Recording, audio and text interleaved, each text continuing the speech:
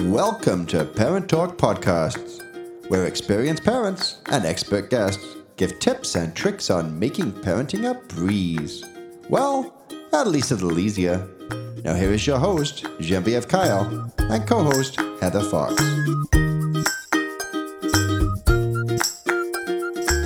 Hi everyone, and welcome to Season 4 of Parent Talk, everything parenting and more. I'm your host, Genevieve Kyle, mom of two, and I'm of course with my co-host, Heather Fox. Hi Heather. Hi everyone. Yes, I'm Heather, co-host of Parent Talk and also a mom of two. We are looking forward to another chance to learn and grow alongside our children. And of course, that means we have another fantastic guest.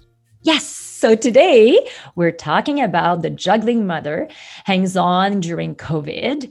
And we're excited to have with us Dr. Amanda Watson. Dr. Amanda Watson is an author, lecturer in sociology and anthropology at Simon Fraser University in British Columbia, and a mom of two. Hi, Amanda. Hi, nice to be here. We're really lucky to have you with us today. I think today we're talking about a subject that I'm myself juggling a lot of things every day. And I think a lot of moms going to actually see themselves or hear themselves in this podcast. And I'm sure Heather can probably say the same thing also. I think we're two busy mom here, right? Definitely. So first question for you, Amanda, today. Aren't all juggling mothers these days? Or is there something special about the juggling mother in your book? Well, that's a good way to start. I think, yes, I think you'd be hard pressed to find a mother who would not describe her role as a little bit overwhelming at times and filled with lots of balls to keep in the air. And that's because we ask a lot of mothers in terms of organizing family life in our society, right? It's administrative work, it's care work. You need to be very organized. But the juggling mother that I have researched and that I'm talking about in my book is also a bit of a critique of this subject. It's a critique of the pressure on mothers to kind of perform their role this way and to show that they're doing it all the time, to be valued and to feel seen and to feel worthy and like worth something. But it's also a bit controversial in that I'm saying that this juggling mother needs to display how busy she is and how talented she is at both paid and unpaid work at this moment in society to be seen as doing the most. Yeah. So in that sense, it's like a bit different. It's not just that like we're overburdened. It is that critique, but that critique's been made for a few decades and not a lot is changing. So my core curiosity going into this research was like, why? Why are we stuck? Why are women now in the workforce? Why are most women in the workforce? And also this second shift of unpaid work is still falling disproportionately to women. So what's going on there? What is it about our own conditioning? What messages are we receiving? So my research is on media representations of this juggling overburdened mother. And she's not just busy, she's like burnt out. She's like doing the most. You can picture her. She's in Swiffer ads and on magazine covers, and she's, in like movies are made about this person. But the critique there is that this juggling mother who's doing paid and unpaid work and keeping it all together never quite drops the ball to the detriment of her family's well-being. So it's an unsustainable ideal that we're struggling toward. And if we keep doing that, we're ignoring opportunities to actually like resist some of these pressures. Definitely. So what was the most challenging thing about writing a book about motherhood while adjusting to life with two young kids yourself? This is a fun little reflection. I think if you had asked me at the time, I probably would have said something like carving out the mental space. I think when writing something or working on any kind of creative project, like even, as entrepreneurs, like there are times when you need to just close the door and be with your own thoughts and really get at those like big picture things you're trying to say. And that takes like a self-centeredness. It takes, like a kind of focus that I think motherhood doesn't allow. Like motherhood is like the door's open, like the bathroom door is open, like you're all often like you need to be accessible because you have this responsibility, especially when you're at home with little kids. And I wasn't, for the most part, when I was writing, like the kids were little. I had a newborn and almost 2-year-old, but they had childcare in the daytime once they were one, each of them. And I had some space to carve out.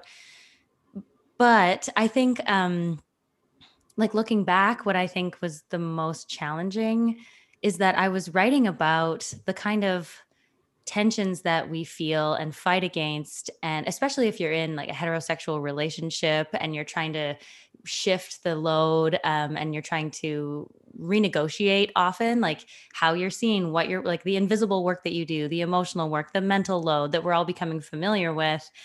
I was like living that fight on the home front and criticizing it in my work. And so sometimes it was just like too much. Like I was in a mood for a lot of the big writing days, because I was like, how can I be criticizing this and putting it out in the world in such a confident way and saying like, this is what we have to do. These are the solidarities we need to form. And this is why I have hope. And these are the struggles. And then like I would return to my own private life and be having these fights like in the kitchen and the bedroom, right? Like the same things that I'm saying on the one hand, like I felt like I just couldn't live the kind of feminist utopian vision that I was advocating for, because I still live in this world, like in any kind of individual partnership, we're not just going to be able to critique our way out of the conditioning that we have all been privy to, and that we still are subject to, the real pressures that we face at work and socially.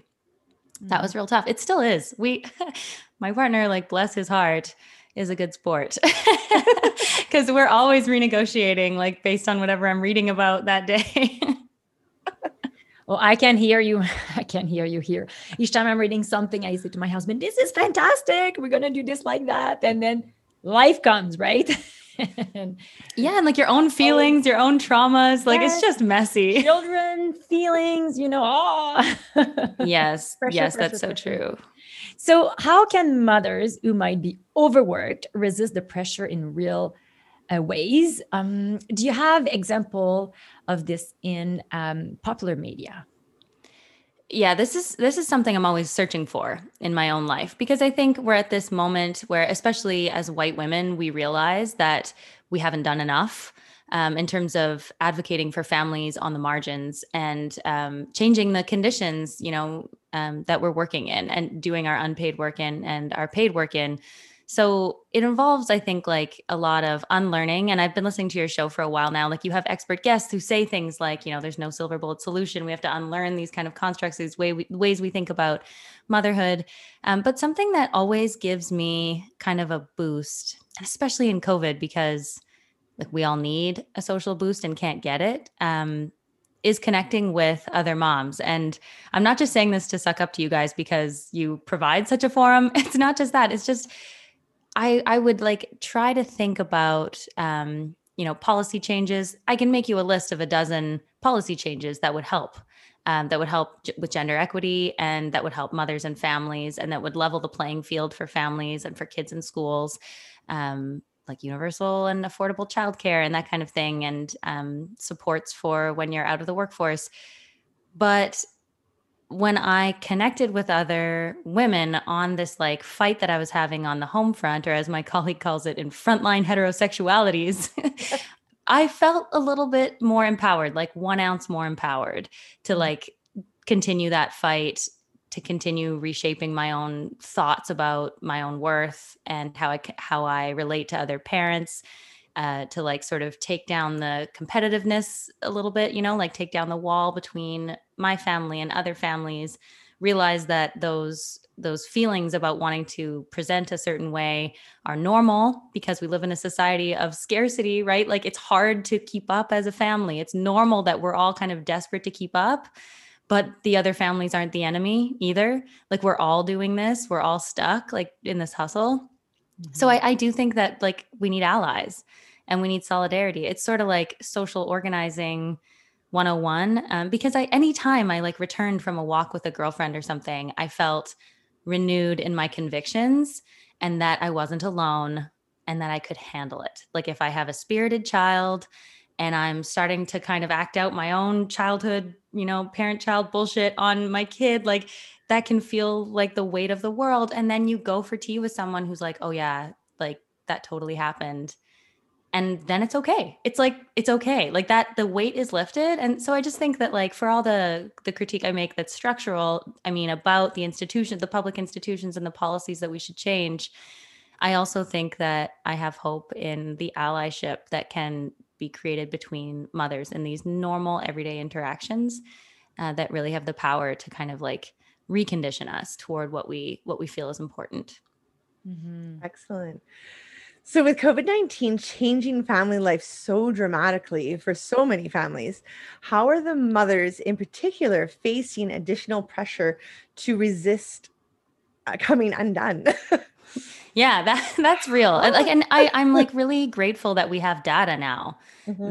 that says that, like, I mean, it's no surprise that nobody in this call is surprised that mothers are disproportionately feeling stress and anxiety and depression.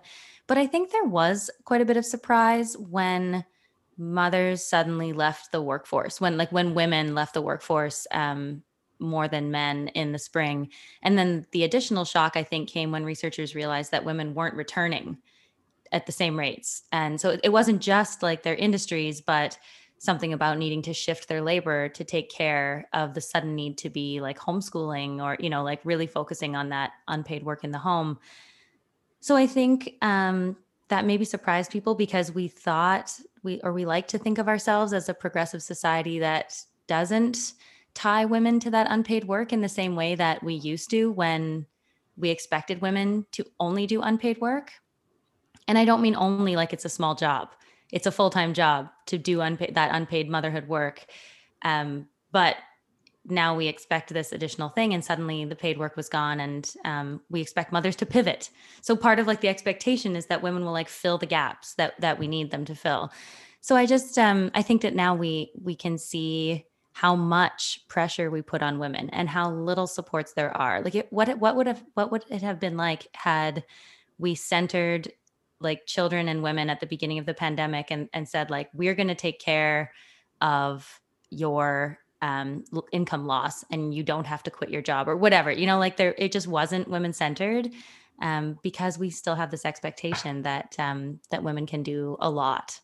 I'm in shock. Like in May, I had like a mental breakdown because the daycare's closed and I was teaching full time. And I was like, so at what point is someone going to call me and say, you can go on leave again or something? Like, am I going to get a magic phone call? Because how am I supposed to do this? And people are still doing that. Yeah. Now my kids are back in daycare in BC, but like, we know people in other provinces and in the US, like that's not the case necessarily. So I think we're seeing a lot of evidence that women are falling apart. Oh, absolutely, absolutely. What is your hope for families in the future then, or how do we get there? Oh man, so on the like optimism of allyship and connecting with other women, I think part of why that's so hard is because of how busy our nuclear family lives are and because of the way we live them in these like independent houses. I know not everybody does, like some people live communally and they live in a co-op situation or whatever, but it's certainly not easy to do that. And that's the weird thing to do, right? Like the normal thing to do is for you to pair up with somebody in a dyad and reproduce and live in that system. And of course, there are many examples of how that's not the case, but that seems to be the expectation. So I think if we were being more family friendly, if I had to like close my eyes and dream, I would dream of more opportunities for connections between parents. That would probably mean that they're working less. So it probably means like shorter work weeks or shorter work days for everybody, to everybody's benefit, so that there are opportunities to be like chatting at the park, before dinner or whatever, but also that we live a little bit differently. Like I think about friends of mine and family that live in Metro Vancouver. Like I have a lot of friends and family here. I grew up here and so did my partner. So, we have a safety net, but we don't see each other very often. Like life is just on its track and it's hard to ask for help at the times that you need it, when you just need to run and have a shower. I'm not going to call my parents from Coquitlam to come to East Van so that I can just like go for a dog walk by myself and decompress. I imagine a world where that is easier, and the related thing is that then asking for help doesn't become so difficult and feel like such a burden on another person because it's not so disruptive to their already busy schedules. Definitely. So, what about fathers? What role can we expect them to play in shifting the workload that is disproportionately put on moms? There's some good research out there on ways to incentivize fathers. And we kind of know now that there's been a shift in attitude. Like more fathers of the like newest generation of fathers express a desire to spend more time with their children and to have a feminist kind of relationship or like an equitable share of the load. Even though we know that that attitude has been expressed, the workload isn't shifting. And so there are a few things we can do. We can look at organizational culture, right? Like work culture and the like pressures that we put on men in terms of performances of a good worker, right? Like never leave before the boss leaves, like really kind of old school ideas about what a good worker, citizen, breadwinner looks like. That kind of thinking stigmatizes parental leave, taking sick days because your kids are sick. These kinds of things are still done disproportionately by women. And so mothers will still face this kind of motherhood penalty in terms of stigma in workplace culture. So I think there's a long way we can go in workplace culture to both shift responsibility toward dads. Maybe it's responsibility that they're also asking for.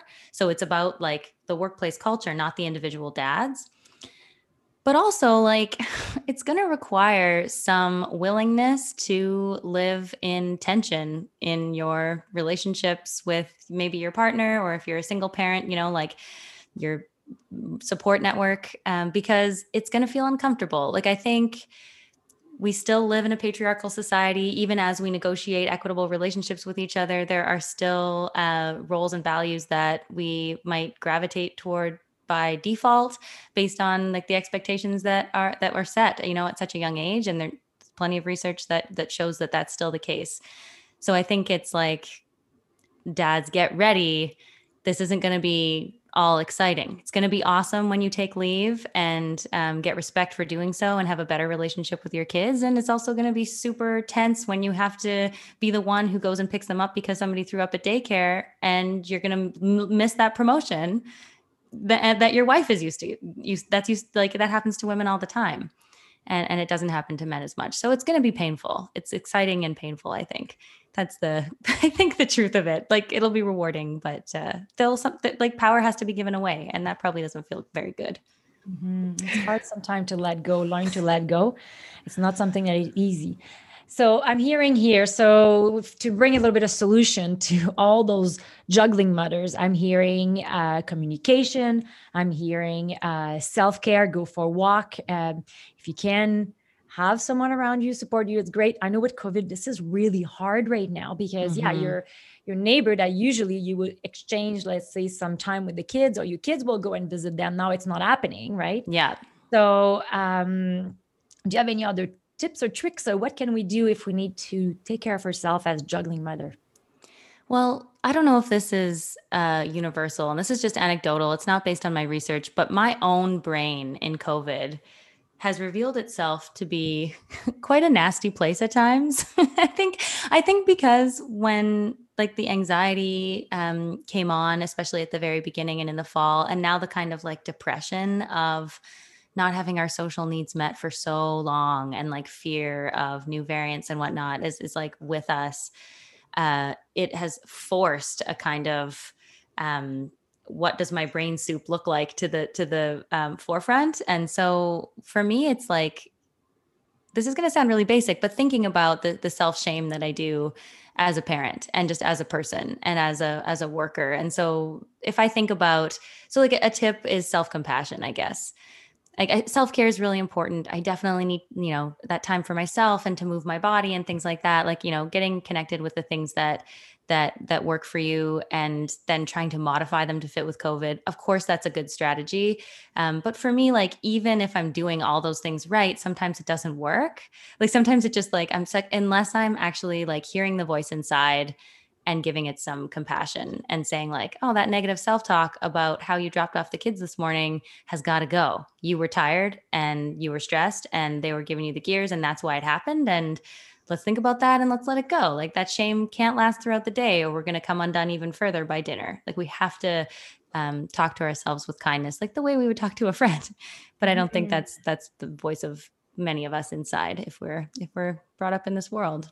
Yeah, our voice can be a little bit harsh sometimes. I like to say sometimes, when you have the octopus in the face, like all what you see, it's absolutely nothing. You have the octopus in the face. And never heard that, but that's hilarious. You got the octopus in the face and you're walking around with the octopus and you see nothing. It's stuck in there, right? You need to pull it every single leg at a time.